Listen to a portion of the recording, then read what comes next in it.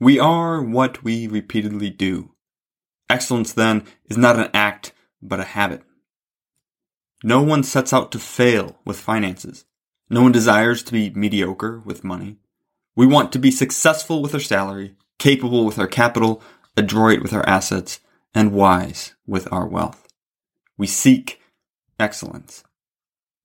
Excellence with personal finance comes from good financial habits. A single act of contributing to a Roth IRA does not make you wealthy, but a habit of saving will change your life. Charles Duhigg explored the power of habit in his seminal book. Many things we do in life are based on habits, not conscious choices. And James Clear further expanded on this work in his must-read book, Atomic Habits. Both are worth reading, but Atomic Habits is in my top 10 and possibly top 5 list of books everyone should read. There are links to both books in the blog for this podcast episode, which you can find at retirementorship.com/75, as this is the 75th episode, or there'll be a link in the show notes to get to the blog. We'll look at how habits are formed today, and over the next 2 weeks we'll cover how to build good ones and break bad ones. Habits are made following a concept called the habit loop. Every habit we have, good or bad, financial or otherwise, is created using the habit loop. There are 4 phases to the loop, and we'll look at each. We'll also explore a financial habit along the way, the habit of the DSD. Habit, the daily Starbucks drink. Many folks have this habit or something like it that has massive financial ramifications. Consider those who make a stop every day at insert your coffee house of choice. We'll use Starbucks for the rest of the episode. If you go to Starbucks Monday through Friday and spend $5 on average, that's $25 per week or $100 plus per month. One could brew a drink from home for 50 cents. That would equate to about $10 per month. This habit is costing you $1,000 more per year than brewing from home.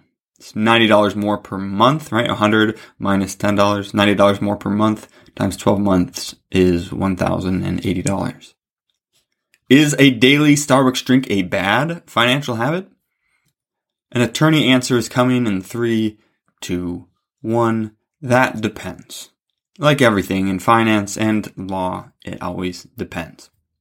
If you have completed your financial plan and you are monitoring it ongoing, then you can know if the DSD or the daily Starbucks drink is a bad habit or not.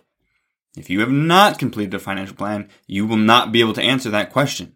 How can you know what the ramifications of such a habit are going to be if you don't have a plan, if you're just winging it?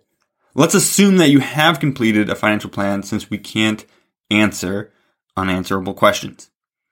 Let's say that you've completed your plan and you are saving as much as you should toward retirement in your 401ks, Roth IRAs, HSAs, and other accounts. You know when you're going to take Social Security, you know how Medicare is involved, you know how to save the most in taxes, all these things. You're on track to retire on your terms.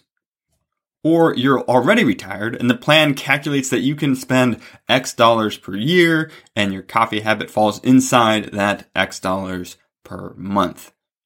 You have done the math, and your retirement income can support your venti, extra hot, double cup, triple shot, oat milk, no whip, extra crema, French vanilla latte habit. It's good. You've done the math. You're able to do that. If you're on track to meet your financial goals, as evidenced by your financial plan, then a daily Starbucks drink is not a bad financial habit. It might be a bad health habit, but that's beyond the scope of this episode. If you're on track, if you're doing everything that you need to be doing to hit your long-term financial goals, you can spend the rest of your money however you want. It's a big part of the financial plan that we do for people, especially when someone in a couple or in a household doesn't like to spend money, right? They always think they need to be saving more. And part of that is calculating how much do you need to save, or if you're already retired, how much can you spend each year, and then spend the rest. Enjoy it. If you want to enjoy it on Starbucks every day, that's up to you. If you want to have a glass of wine every day, that's up to you. If you want to save it up for a big trip, you do you if you can afford it. And if your financial plan says you can afford it. But if you're not on track, right? If you're on track to run out of money in retirement because you're spending too much, or you're not on track to retiring on time because you're spending too much, then spending $1,000 per year on Starbucks is probably a bad financial habit. Can we agree on that? Like if you're not putting away enough and you're spending $1,000 per year or even $500 per year on Starbucks, that could be a bad habit. Or insert whatever other financial habit that you daily or weekly chip away at. So how do we turn a bad financial habit into a good financial habit? We'll cover that more in depth over the next week or two. But what if, just for an example, we turn that DSD into an MRC? We turn that daily Starbucks drink into a monthly Roth contribution. That $100 per month saved into a Roth IRA, invested in equities averaging 10% over 30 years, comes out to over $225,000 more in your retirement. Tax-free. Or say you're already retired, right? That's $225,000 more in your retirement account to give you that extra cushion if you're unsure if you're going to make it or not and you don't want to become a burden to your children.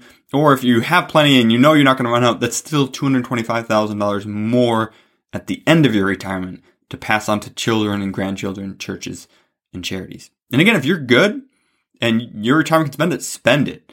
And if enjoying every commute, every day with a nice latte is part of how you enjoy retirement and you're on track to doing that, and that's more important than some of these other things, you do that.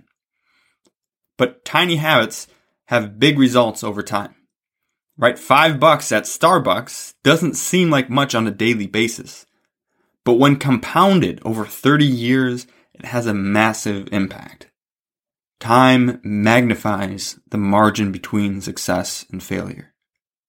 Time magnifies the margin between success and failure, and the tiny habits that we do now have an outsized impact in the future. So what are the components of the habit loop, and how do those contribute to our daily Starbucks drink habit and any and all of our other financial habits? Okay, well, phase one, the habit loop phase one is the cue, right?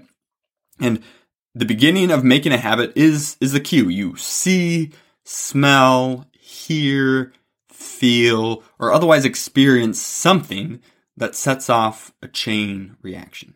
You're driving to work in the morning and you see the Starbucks on your usual route. The cue is seeing the coffee house, right? That was the cue.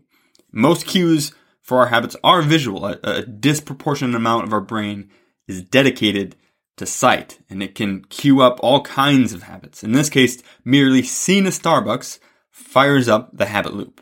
And in a fraction of a second, you move right into the next phase of the habit loop. And the habit loop phase two is the craving. So first the cue, and then the craving. Seeing Starbucks triggers the craving.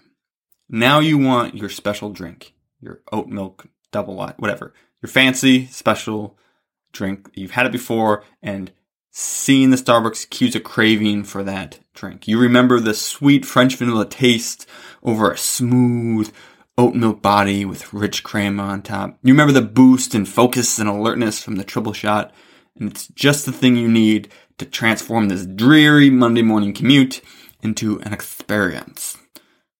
The craving for your favorite drink leads to a decision in phase three.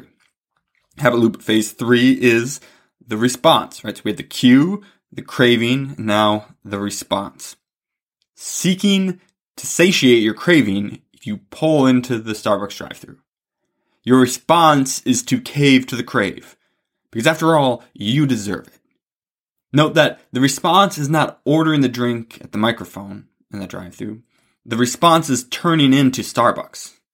We face cues and cravings all day, every day. We see something and it causes us to crave something else, but our response is what shapes our lives. We can't always, we'll get into it more next week and the week after, there's some control we face over our cues and our cravings, but our response is often where the big decision comes. And when we respond in the affirmative to bad habits, or negatively respond to good ones, we start to build bad habits and break good ones, which is the opposite of what we're supposed to do, right? We want to build good habits and break bad habits. But when we respond the wrong way, we start doing the opposite. especially when that response ends with the last phase of the habit loop. The habit loop phase 4 is the reward. So we had the cue, the craving, the response, and now the reward. You get your fancy drink, you take that first sip, and you experience that bliss. Your dopamine receptors go off, and you fully enjoy every second of it.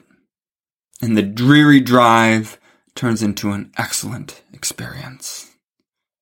Now your brain records that sequence.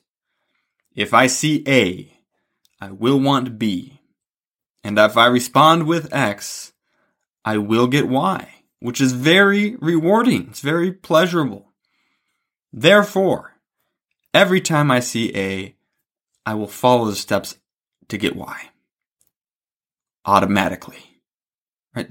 This turns into something that is no longer conscious, that we don't choose these things, but that your brain will automatically seek the easiest route to automatically get you to the reward of Y every time you see A.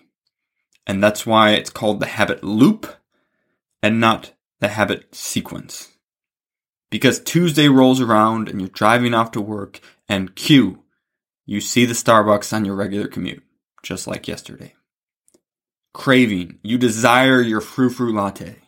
It tasted so good yesterday, and you swear you were focused all day because of it. You had a great day yesterday because of that latte. Response, you pull back into the drive-thru because you might as well enjoy this commute as well, right? It's only $5. It's probably way more than $5 now with inflation and everything, but you get the idea. And then reward. You're sipping sweet once again, fully enjoying your special drink. And this one act goes around the loop again and again and again, rinse and repeat, habit. Cue, craving, response, reward, cue, craving, response, reward. A reinforcing cycle, a loop that builds in the habits. Goodbye, $225,000 in tax-free money. We gave that to Starbucks. I'm pretty sure they need it more than we do anyway. All good and bad habits are built this way. Cue, craving, response, reward. And now that we know this, we then need to know how do we then take this knowledge to build good financial habits and to break bad ones. And we'll discover that over the next couple weeks as we look first at building good financial habits next week. And then the week after that, how do we take this to break bad ones? If you enjoyed that, you would love being part of our free membership community. It's called Retire Membership, and it has a host of benefits all for free. For example, you can always buy my book, 3D Retirement Income, on Amazon. But if you join us at Retire Membership, we will send you either a hard copy or paperback for free, provide the ebook and the audiobook so that you can listen to it if you don't have time to read it. In addition to that, we'll also provide you with a bunch of content that you can't get anywhere else. For example, we have our quarterly Retire Mentorship magazine, which comes out quarterly and has no ads whatsoever. It's just timely content to help you stay the course. We also have workbooks for our free online workshop to help you get the most out of those, flowcharts to help you make better decisions, and a weekly email to provide timely content that you can unsubscribe from at any time. We never ask for any payment information, and we never share your information with anyone else. We just want to provide timely content and help you stay the course to retire successfully and stay successfully retired. There's no reason to wait, so join us now at retiremembership.com, where you can click in the link in the description and it'll go right there. We can't wait to see you in the community. Cheers. This podcast is educational only and is not investment, tax, or legal advice.